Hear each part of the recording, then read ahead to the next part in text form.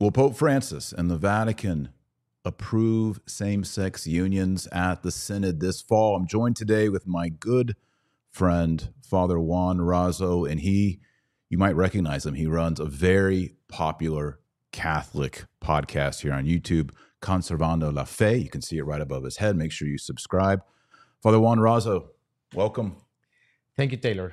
It is my pleasure to be here. Thank you for having me. Father Juan, Razo and I were on a pilgrimage together. We were in Portugal, Fatima, Spain, France. It was a wonderful time. Father Razo provided the traditional Latin Mass for us, and he's a traditionally minded priest. And he's going to help us today as we look at Archbishop Fernandez, who's the new prefect for the Dicastery for the Defense of the Faith in Rome. And some of that debate is around the Spanish. And we're gonna talk a little bit about Spanish today. We're gonna look at the letter that Pope Francis sent to Archbishop Fernandez. We're gonna look at an interview that Father Razo has that Archbishop Fernandez gave. How long ago was that? It was on July 5th. July 5th, in which he directly discusses same-sex marriages. So if you want to know the mind of Pope Francis, look who he just appointed to run doctrine. And then let's look at what that man said about same-sex unions, because this is the guy in charge of doctrine as we move into the Synod. Yeah. It's going to be very interesting. Yeah. We also had this interesting appointments of who's going to be there. And here's that group of people. Diane Montagna reported this today, that Pope Francis has personally appointed as U.S. members of the October 2023 Synod on Synodality Cardinals Blaise Cupich, no surprise there, Cardinal Wilton Gregory of D.C., who just shut down Latin Masses there, Cardinal McElroy out in San Diego, who's a big friend of James Martin. And then, oh, look, Father James Martin is in there, Cardinal O'Malley, Etienne of Seattle, also named. So, not surprised, but gravely disappointed. Yeah, I think so. Especially this new Cardinal McElroy, he has publicly called for a radical inclusion of, the people from the LGBT community and divorced and remarried. And it is very troubling. Not good. Well, let's start with Cardinal Fernandez. Y'all heard me 2 days ago. That video already has over 100,000 views. Very popular. Here is the man. This is Archbishop Victor Manuel Fernandez from Argentina, an old friend of Pope Francis Bergoglio. And he wrote the infamous book, Heal Me With Your Mouth, The Art of Kissing. Is this a theology book that you studied? Father, you into this guy? No. Not at all. No. And it has this famous, this now infamous little poem in here. I'm going to read it again in case y'all missed my podcast on Wednesday.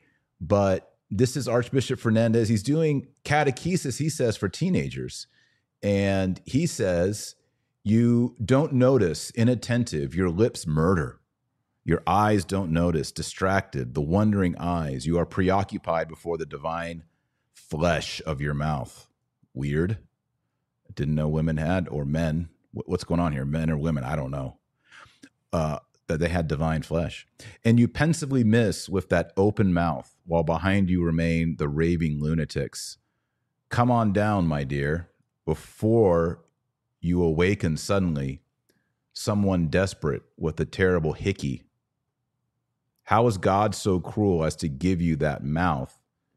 There was no one who resists me, bitch. Hide it. I will kiss until you entirely blush. Now, I read the statement by Archbishop Fernandez, and he says, whoa. I didn't write the word bitch in my poem. I put the word bruja. And I know a little Spanish, and I said on Wednesday, bruja means a witch. Right. You're fluent in Spanish. It's your mother tongue. Talk to us what a bruja is. Well, it's a witch, It is... I just can't understand how we can call theology, that book, kind of... He calls it catechesis for or teenagers. Catechesis. Well, That's, you know, to me, that is not catechesis. It's not talking about God, about the mysteries of God. It's just a worldly topic. And I don't know. To me, that is not catechesis at all. So, Father, as a Catholic priest, what would you be more alarmed about?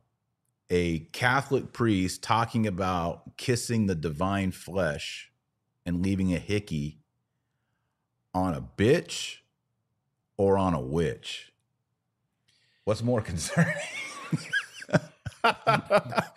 That's a very tough question. Yeah. I think it probably, kissing a witch it would be even worse. I'm going to say kissing a witch. If a priest is saying all these naughty, nasty things and he's calling her a witch, which is technically someone who serves Satan. Yeah, right. He tried to defend himself in an open letter on Tuesday saying, hey, I didn't say the word bitch. In Spanish, I said the word bruja. I said the word witch. Yeah, which is they do not invoke the real God, the one true God. They invoke demons. Yeah. That's the truth. So it is horrible to think about kissing the mouth of a witch. And you're a priest. You're a priest and you're saying these things. And he said in his statement that, well, this wasn't a manual of theology. This was catechesis for teenagers. Excuse me, I have many teenagers. We just had lunch with my teenagers. I would not give that book about kissing divine flesh, hickeys, you can't resist me. What is it again here? This is another theological problem. How was God so cruel as to give you that mouth? God cruel? How can a theologian say God is cruel? There is no one who resists me, which this is evil. Okay, so that's sort of the background to Archbishop Victor Manuel Fernandez, who will soon be a cardinal and will be overseeing doctrine for the entire Catholic Church. Father Juan shared with me yesterday a really troubling interview, and Father Juan's going to give us that and give us some analysis. Yeah. Archbishop Fernandez was interviewed by Info Vaticana, and this article was published on July the 5th. You can go to Info Vaticana website. If you understand Spanish, you can go and read the whole article. I would like to start by mentioning one of the questions he was asked. It says, in 2021, this dicastery affirmed that homosexual couples cannot be blessed. Do you agree? Okay, so this is his response. Look, just as I am firmly against abortion, and I challenge you to find someone in Latin America who has written more articles against abortion than I have, I also understand that marriage is, in the strict sense, is only one thing. That stable union of two beings as different as male and female, who in that difference are capable of generating new life. There is nothing that can be compared to that, and using that name to express something else is not good or correct. At the same time, I believe that gestures or actions that may express something different should be avoided. That is why I think that the greatest care that must be taken is to avoid rites or blessings that could feed this confusion. So, I mean, so far, I like it. Yeah, he says marriage is one man, one woman as a union. And he said certain blessings or rites that would be given that would confuse that reality, right, should be avoided. Mm-hmm. This is good. It is good. So Father Razo and I, we were totally in agreement with Archbishop Fernandez here. Yeah, so everything far he said in the interview is good. Right. Now let's take a veer left. Okay, I quote, "Now, if a blessing is given in such a way that it does not cause that confusion, it will have to be analyzed and confirmed." Okay, that's it. So it would have to be analyzed and confirmed. So here's the problem. First, he's saying that we should not create any confusion. We have to avoid this kind of blessing. But then he seems to say something different. He seems to that it seems like he's leaving the door open to these kind of blessings, because he says if a blessing is given in such a way that it does not cause that confusion.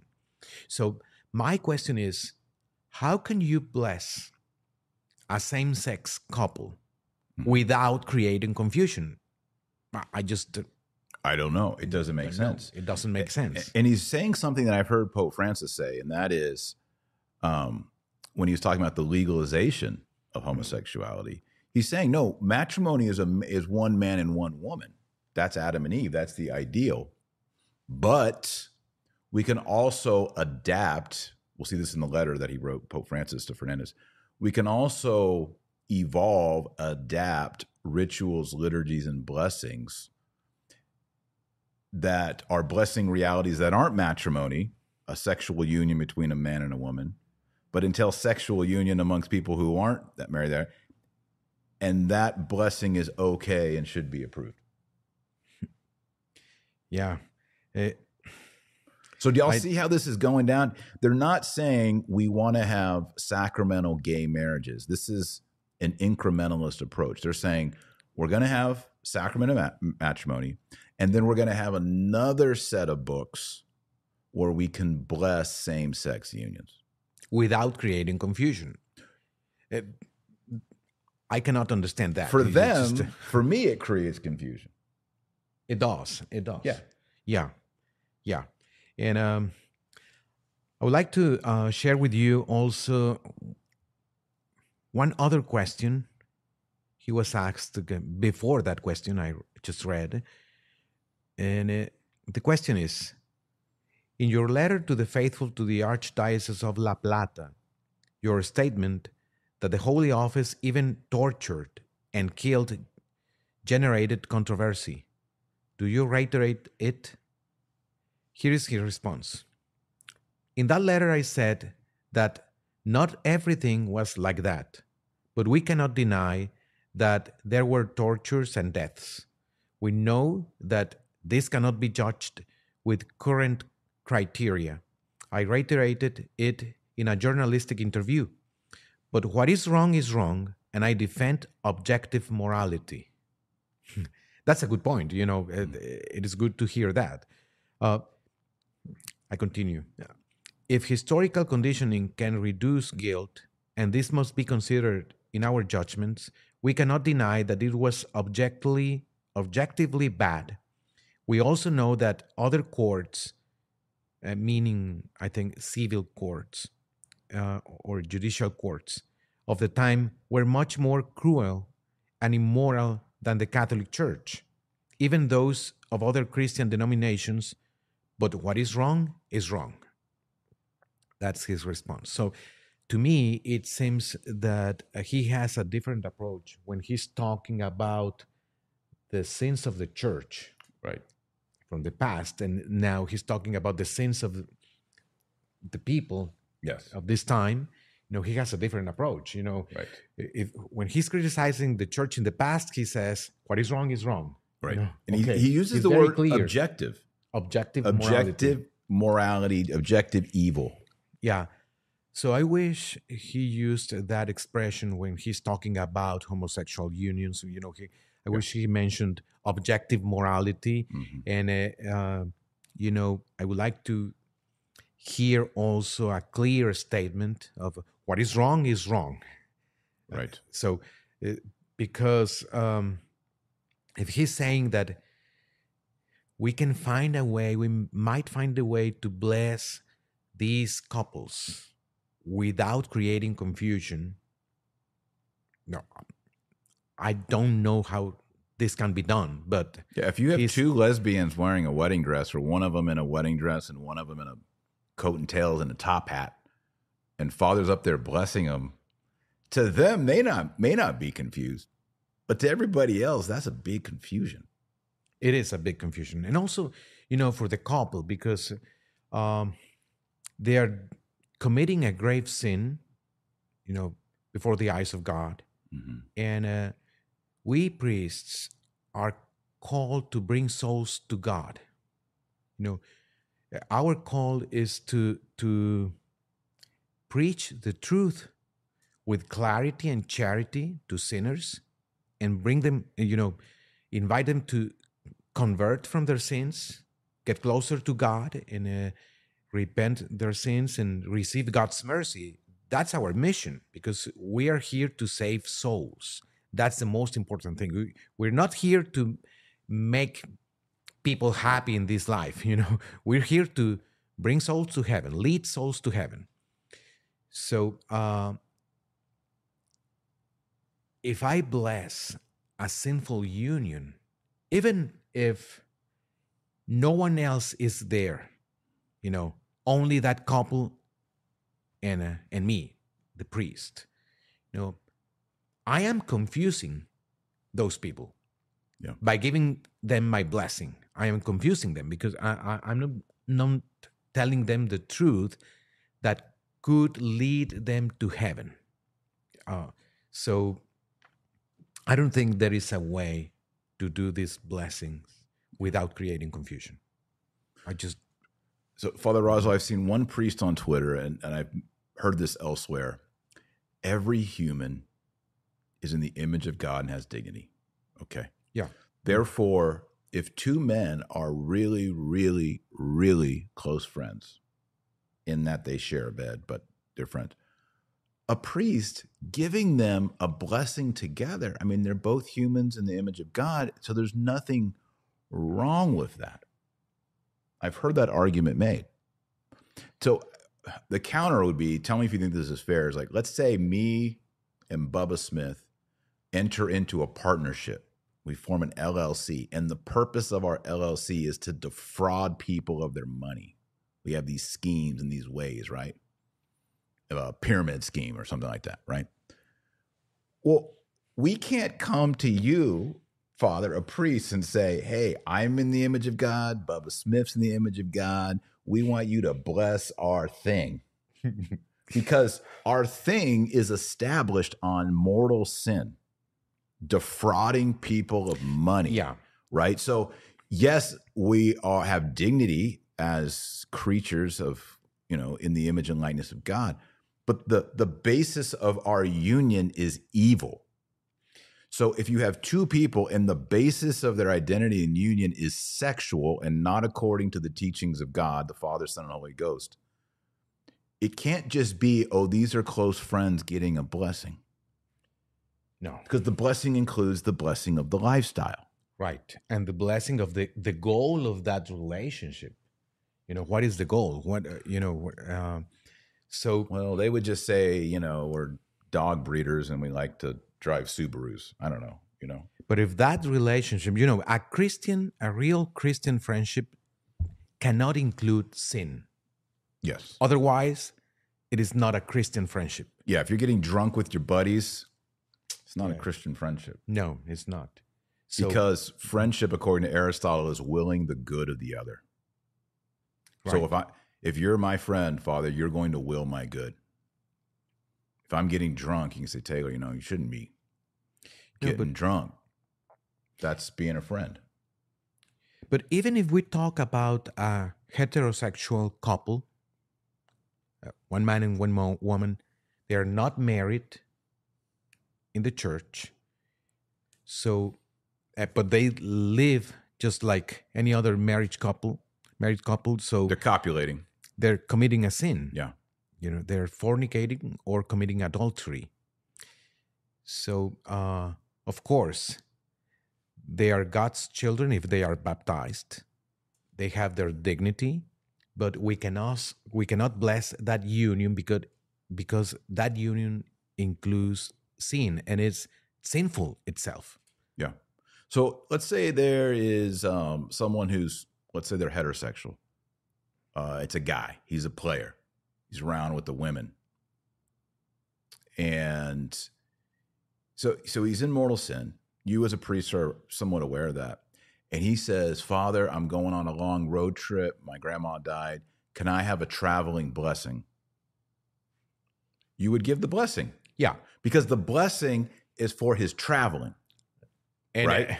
And to travel is not a sin. Yeah. Make a trip. Exactly. But if it was somehow a blessing that incorporated, his 3 girlfriends that he alternatively spends the night with, then the blessing cannot happen. No. This makes sense. This is philosophically sound. Yeah, there is no way a good priest can bless sin. Yeah. What if there's a bunch of football players, they're all mortal sinners, party guys, and they're like, Father, will you give us a blessing before we go play the Super Bowl? Yeah, I can bless Yes. them. Yeah. Because the blessing is to win plays their job, their monetary vocation. They're not saying, hey, will you bless us so that we can get with a lot of women tonight? Then you would say no. No. So this is called, in philosophy, this is called teleology. Teleology is from the Greek word telos, which means goal, finish line, destination. So very much when you're doing moral theology, the teleology of the action is a very important part of whether a moral act is evil or good. A great example is if I open your stomach with a knife in a back alley, that's evil because I'm trying to kill you and take your wallet. But if I'm in scrubs and I'm in a surgical room and you've paid me to do a surgery and remove a cancer out of your stomach and I cut open your stomach, that's actually a morally good idea. Why? The teleology of one was to murder you and get your money. The second one, the teleology was to save your life and remove the cancer. And when we look at these blessings, we have to have this philosophical, what's the word here? Certainty of what is the teleology of the thing being blessed. Yeah. And when it comes to any sexual relationship that doesn't have its teleology based on the good, the true, and the beautiful 10 commandments, Catholic moral theology, no bless. Yeah, it is true. It is true. So we have to look at the object of the the action itself and also the intention. That would be probably where you're saying the teleology. Yeah. Yeah, it is true. So we also have this letter from Pope Francis.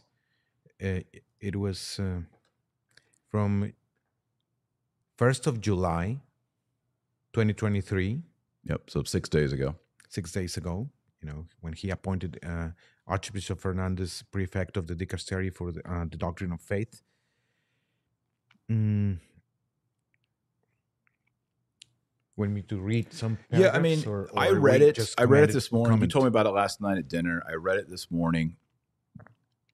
And there's no way this is just like Pope Francis writing his pen pal, Archbishop Fernandez, with some encouragement. This is meant to be an open letter to the world.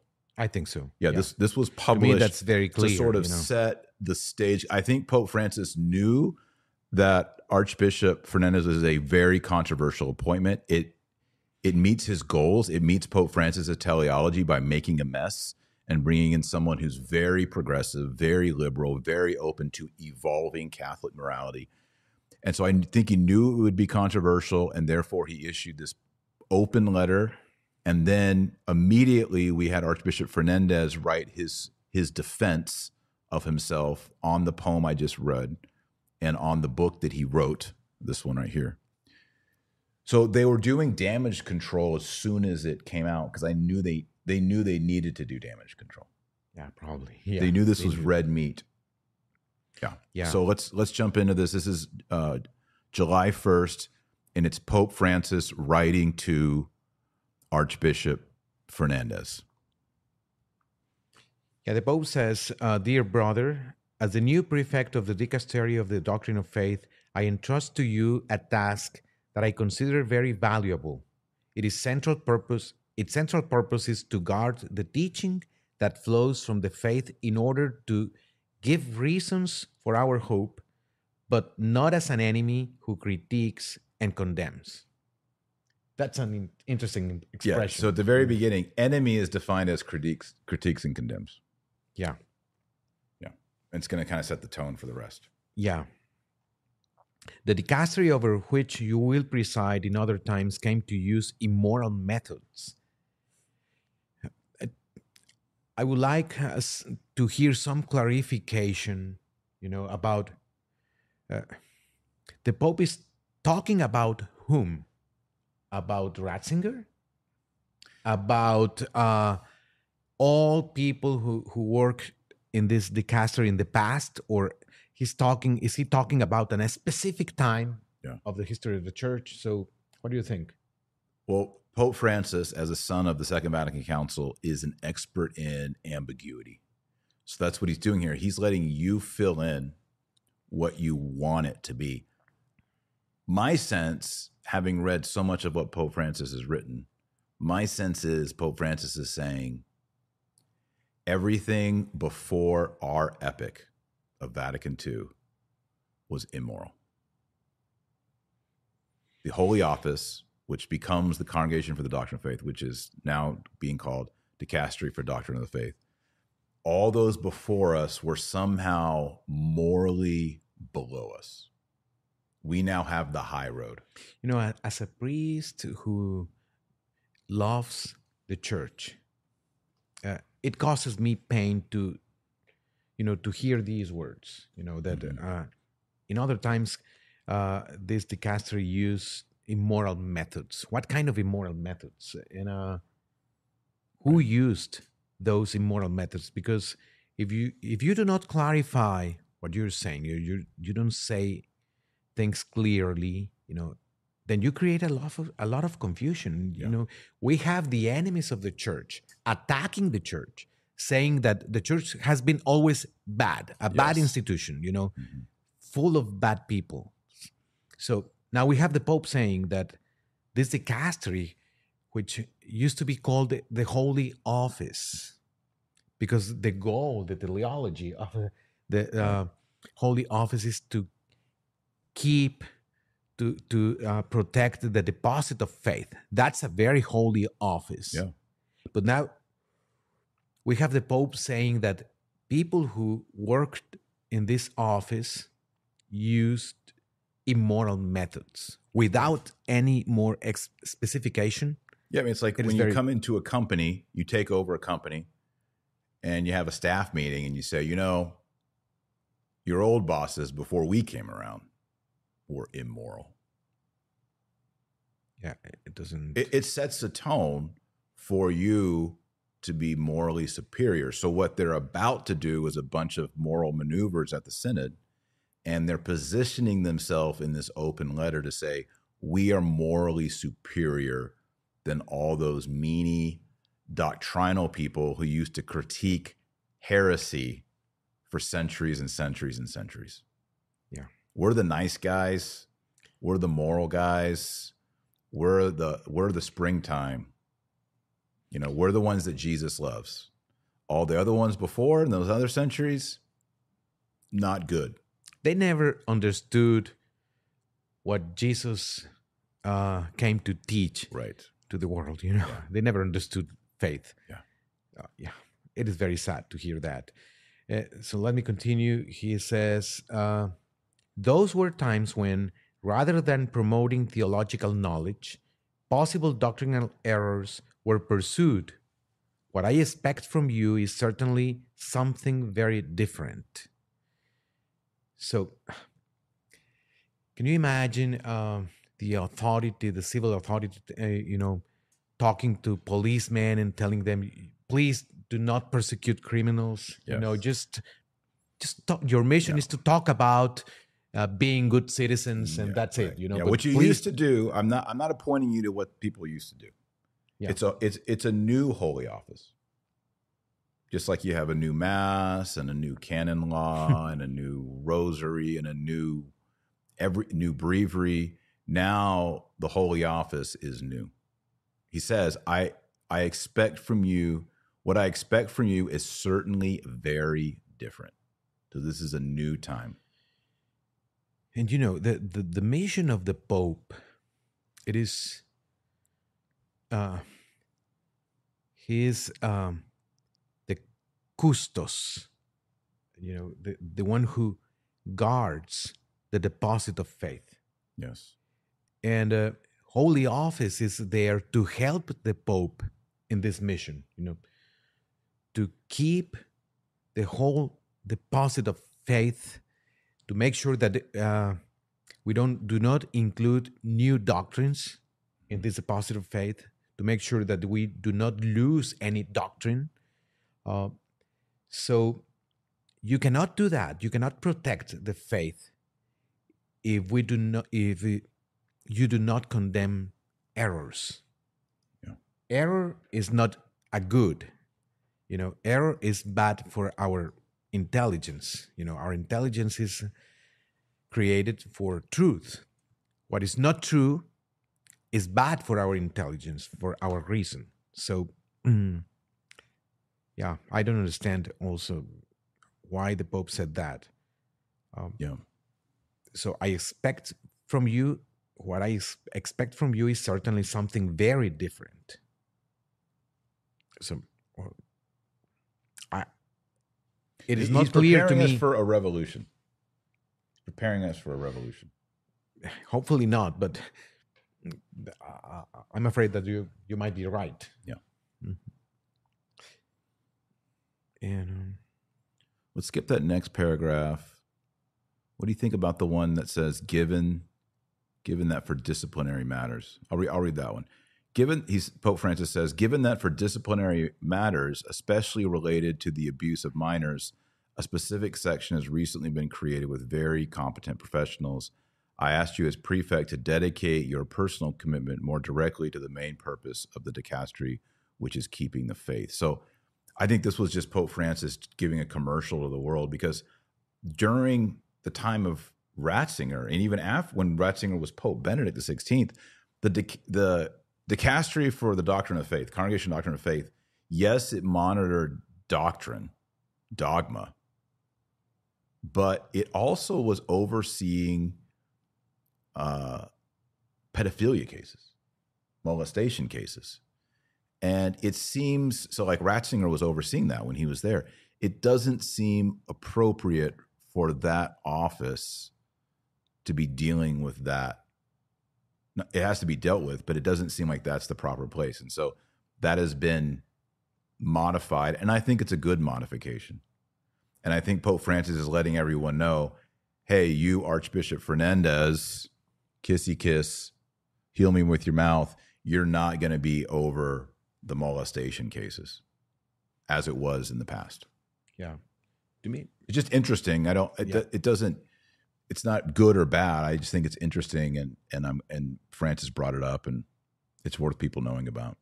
Well, I really prefer to see the prefect of this dicastery, more busy with keeping the faith. Yes. Yeah. Yeah. I think it's a positive development. Yeah, I think so. Yeah.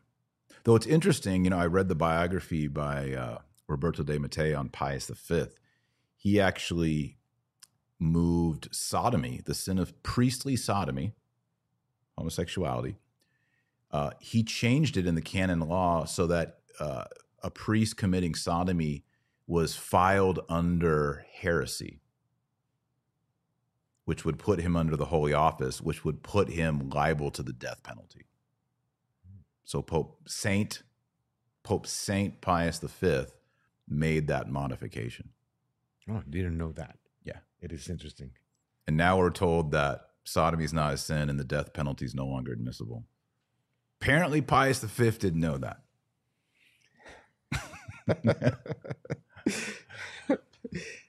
I better laugh because I don't want to cry. Don't cry. All right, so what else does Pope Francis say here? Okay, you go ahead. No, yeah.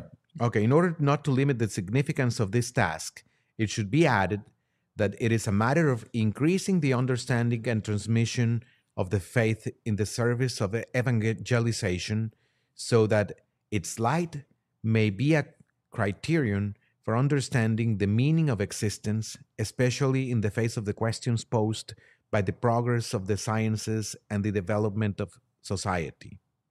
These issues incorporated in a renewed proclamation of the gospel message become tools of evangelization because they allow us to enter into conversation with our present situation, which is in many ways unprecedented in the history of humanity. Well, I have to agree with these last words. We are living in an unprecedented situation in the history of humanity, because what is going on right now is that nations who used to be Catholic, they are not Catholic anymore. Right. People, thousands, millions of people who used to have the Catholic faith, they don't have this faith anymore. No, we saw that in Portugal. We saw that in Spain. Right. We certainly saw that in France. Yeah, and we can see that also in Latin America. Yes. Yeah. People are leaving the Catholic Church, or they just don't practice the faith anymore. They call themselves Catholics, but they just don't know anything about Catholic doctrine. They don't practice their faith. Yeah. I'm not saying that they are guilty for that, but that's a reality. Mm-hmm. So we're living in an unprecedented time in the history of humanity. That's true. Mm-hmm. When I read that paragraph that you just read, I noticed that there were 3 footnotes in that paragraph. Yeah. And so I looked them up, and all 3 footnotes of the citations that Pope Francis makes there are citations of himself in previous things he's written. Yeah. Am I wrong on that? And I think I'm trying to footnote 3, 4, look at the 5. footnotes, right? Yep. But it is, yeah. Yeah. There is only one note, one from a document. Yes, from the before ITC. 2013 about infants in limbo. Yeah. Yeah. But other than that, he's citing himself. And the thing that kind of jumped at me is he cites himself on becoming tools of evangelization. And when I first read that, even before I knew he was quoting himself, I was like, what a strange way of putting things. Because I would imagine if you were in the Petrine office of St. Peter, the language that Jesus gave to Peter is, you are fishers of men. Yeah.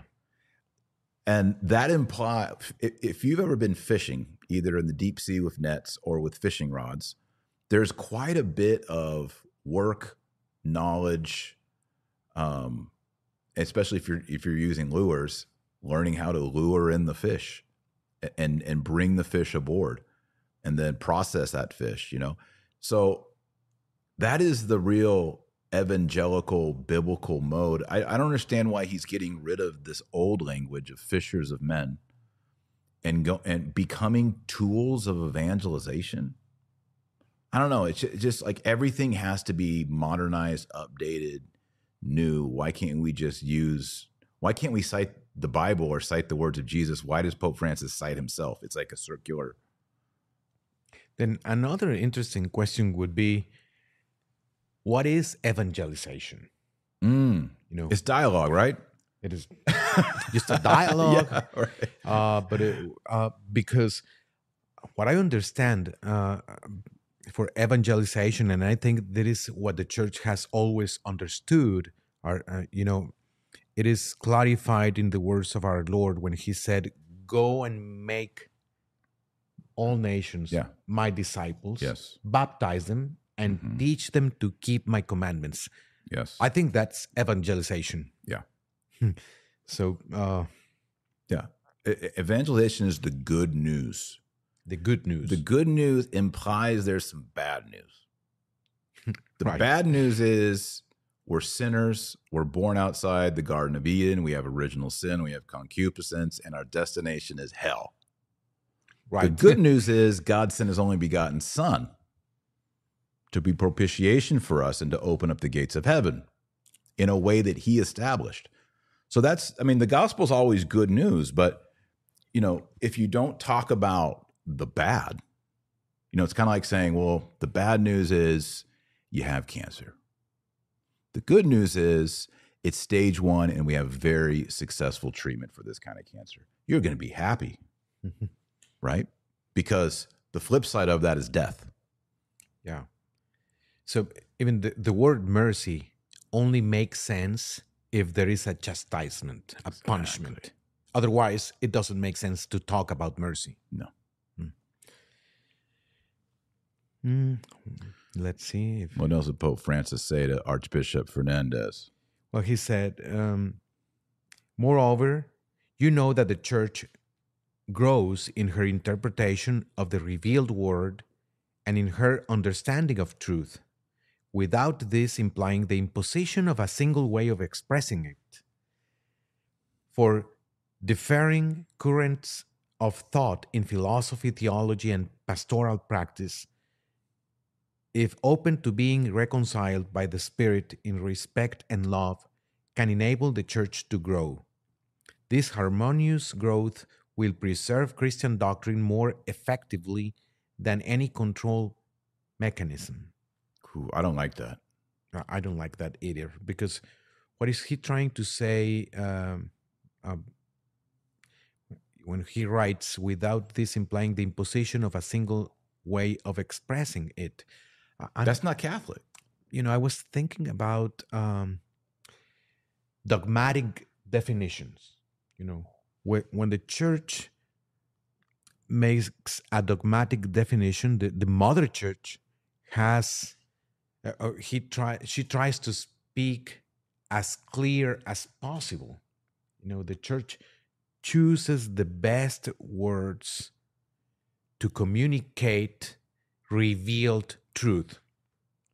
So, but when you say that there is no single way of expressing the faith, I can agree with that because, for example, I can say, well, I'm going to talk to little kids about the Mass. I don't want to use the word transubstantiation because it might be too difficult for them to understand, but I can say the truth about transubstantiation. With other words, I can say, okay, the bread after the consecration, it is not bread anymore. It is the body of Christ, but the species of the bread remain, But what if I say, well, I don't like that word, transubstantiation, and I want to use the word transsignification,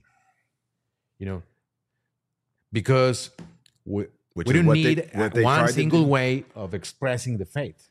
Mm-hmm. So again, it is ambiguous. It is, it leaves the door open for confusion, I think. Mm-hmm. Well, look at our creed. When the Arian debate was happening in the 300s, the Orthodox came together and they said, amongst the Catholics, we're going to use the word homoousion, same substance, consubstantial, and that's going to define the substance, the ousia, of the Father and of the Son, and of course the Holy Ghost as well.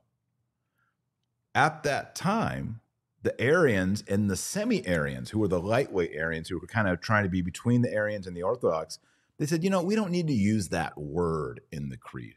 There's different ways of discussing this. Mm-hmm. And if you're going to push that one word, which isn't even in the Bible, why don't we be a little bit more lax in the way that we express it? That was the argument of the semi-Arians. And the Catholic Church said, no, the word is homoousion. If you don't want to say it, you're not a Catholic, you're excommunicated. You don't have the Catholic faith. You do not have the Catholic faith. You are outside the church. This whole idea that Pope Francis is saying here is that you need to be against a single way of expressing something is not orthodox. That wasn't very pastoral, according to the mind of some people in the church today. And it's happened over and over. Like the word Trinity is what we use. Right. If you're like, well, I want to use the word triformic. No, you can't. The word is Trinity. That's what the Catholic Church teaches. Now, the Fourth Lateran Council in the year 1215 said all the words we use in theology, there is an analog there. So when we say transubstantiation, it is an accurate linguistic description of what happens in the miracle of the consecration, but it is not comprehensive. So when we talk about transubstantiation, it captures the reality of it. But we know that because our language is limited, it doesn't capture comprehensively 100% the entire mystery because our words are weak, are finite. So the Fourth Lateran Council says, yes, we don't always have a comprehensive way of defining a mystery of the faith, but we do have ways of defining the faith that are dogmatic and non-revocable. Right, right. And the problem, is that some theologians may like these words from the Pope because they understand that they can say whatever they want, and it should not be a problem. Yeah. It Or can let's create just, more confusion. how about the word blessing? If we say Pope Francis says there's not a single way of expressing, that's his words, not a single way of expressing blessing. So now we're going to start molding the word blessing. We have nuptial blessing for a man and a woman matrimony, and now we have these 9 other blessings. We have blessing that create confusion, and we have Yes. blessings that not create Right. confusion. Does not create confusion. And then the other problem here is he says differing currents of thought in philosophy, theology, and pastoral practice, if open to being reconciled by the Spirit in respect and love.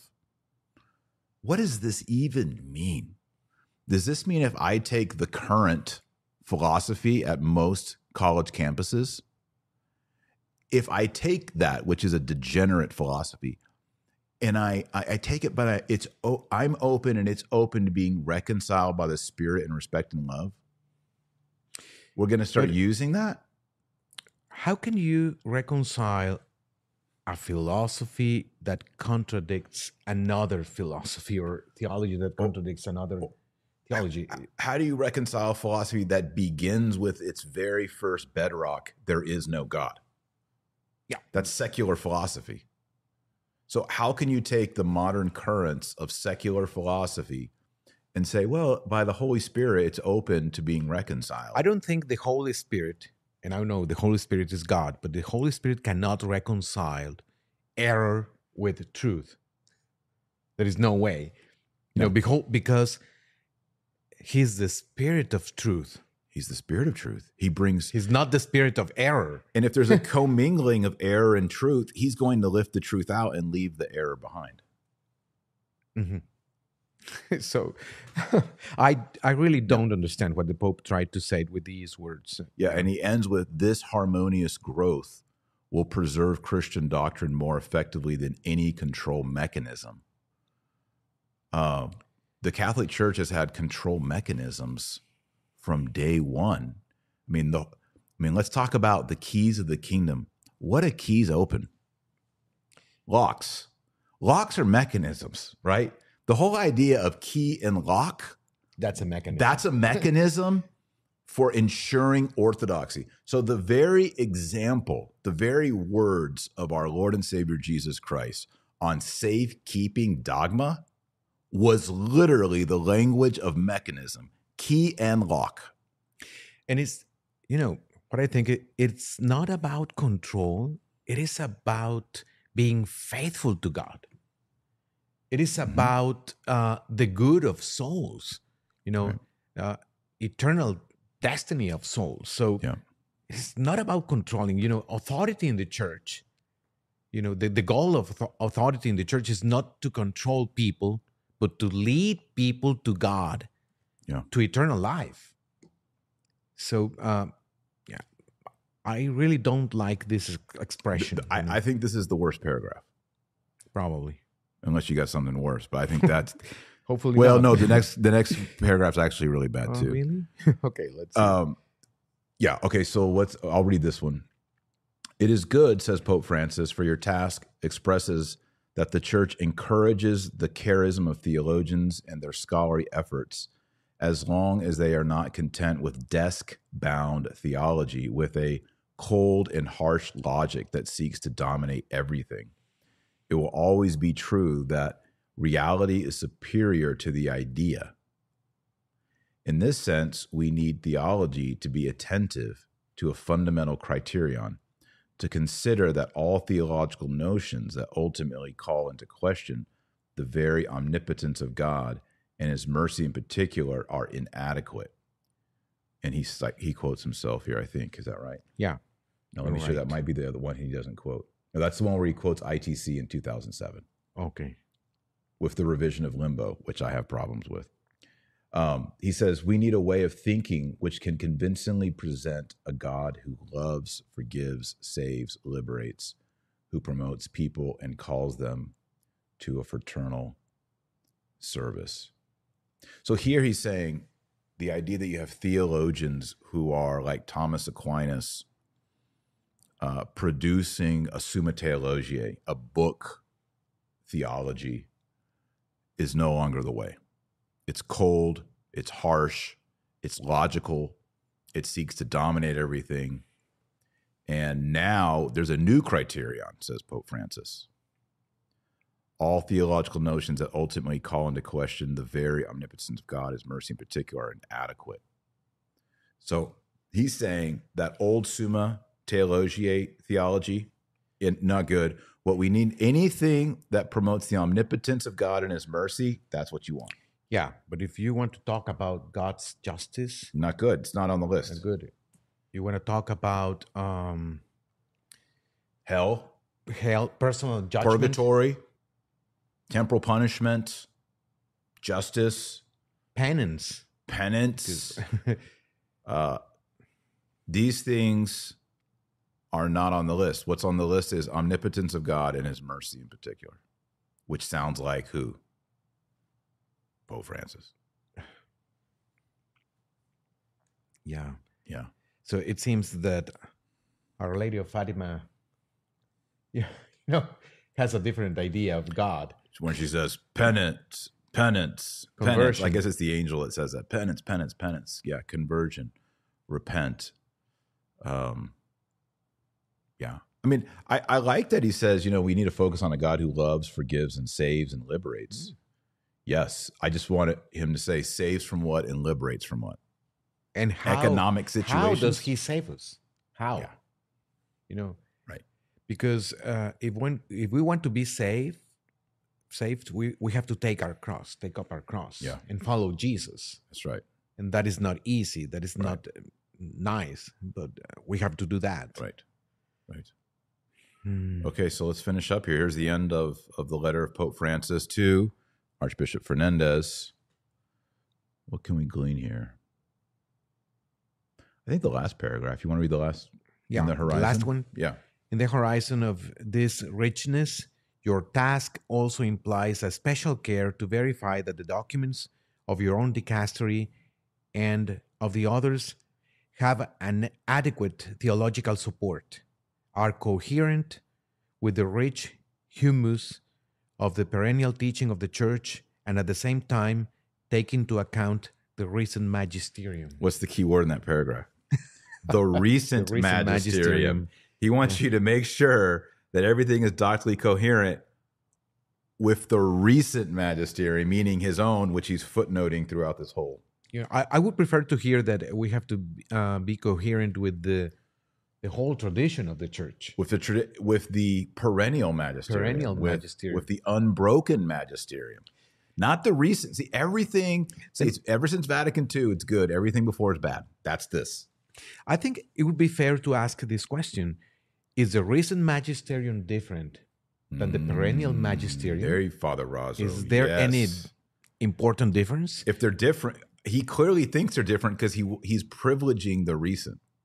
Yeah. The old one's broken, immoral, means.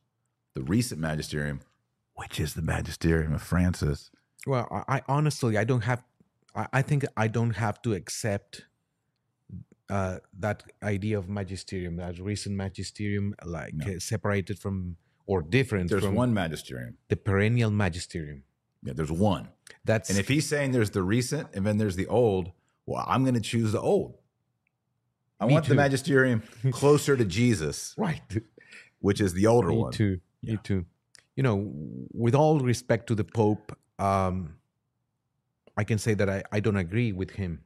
And because he's just telling us his opinion, his personal opinion. But, That's his idea of magisterium. Yeah.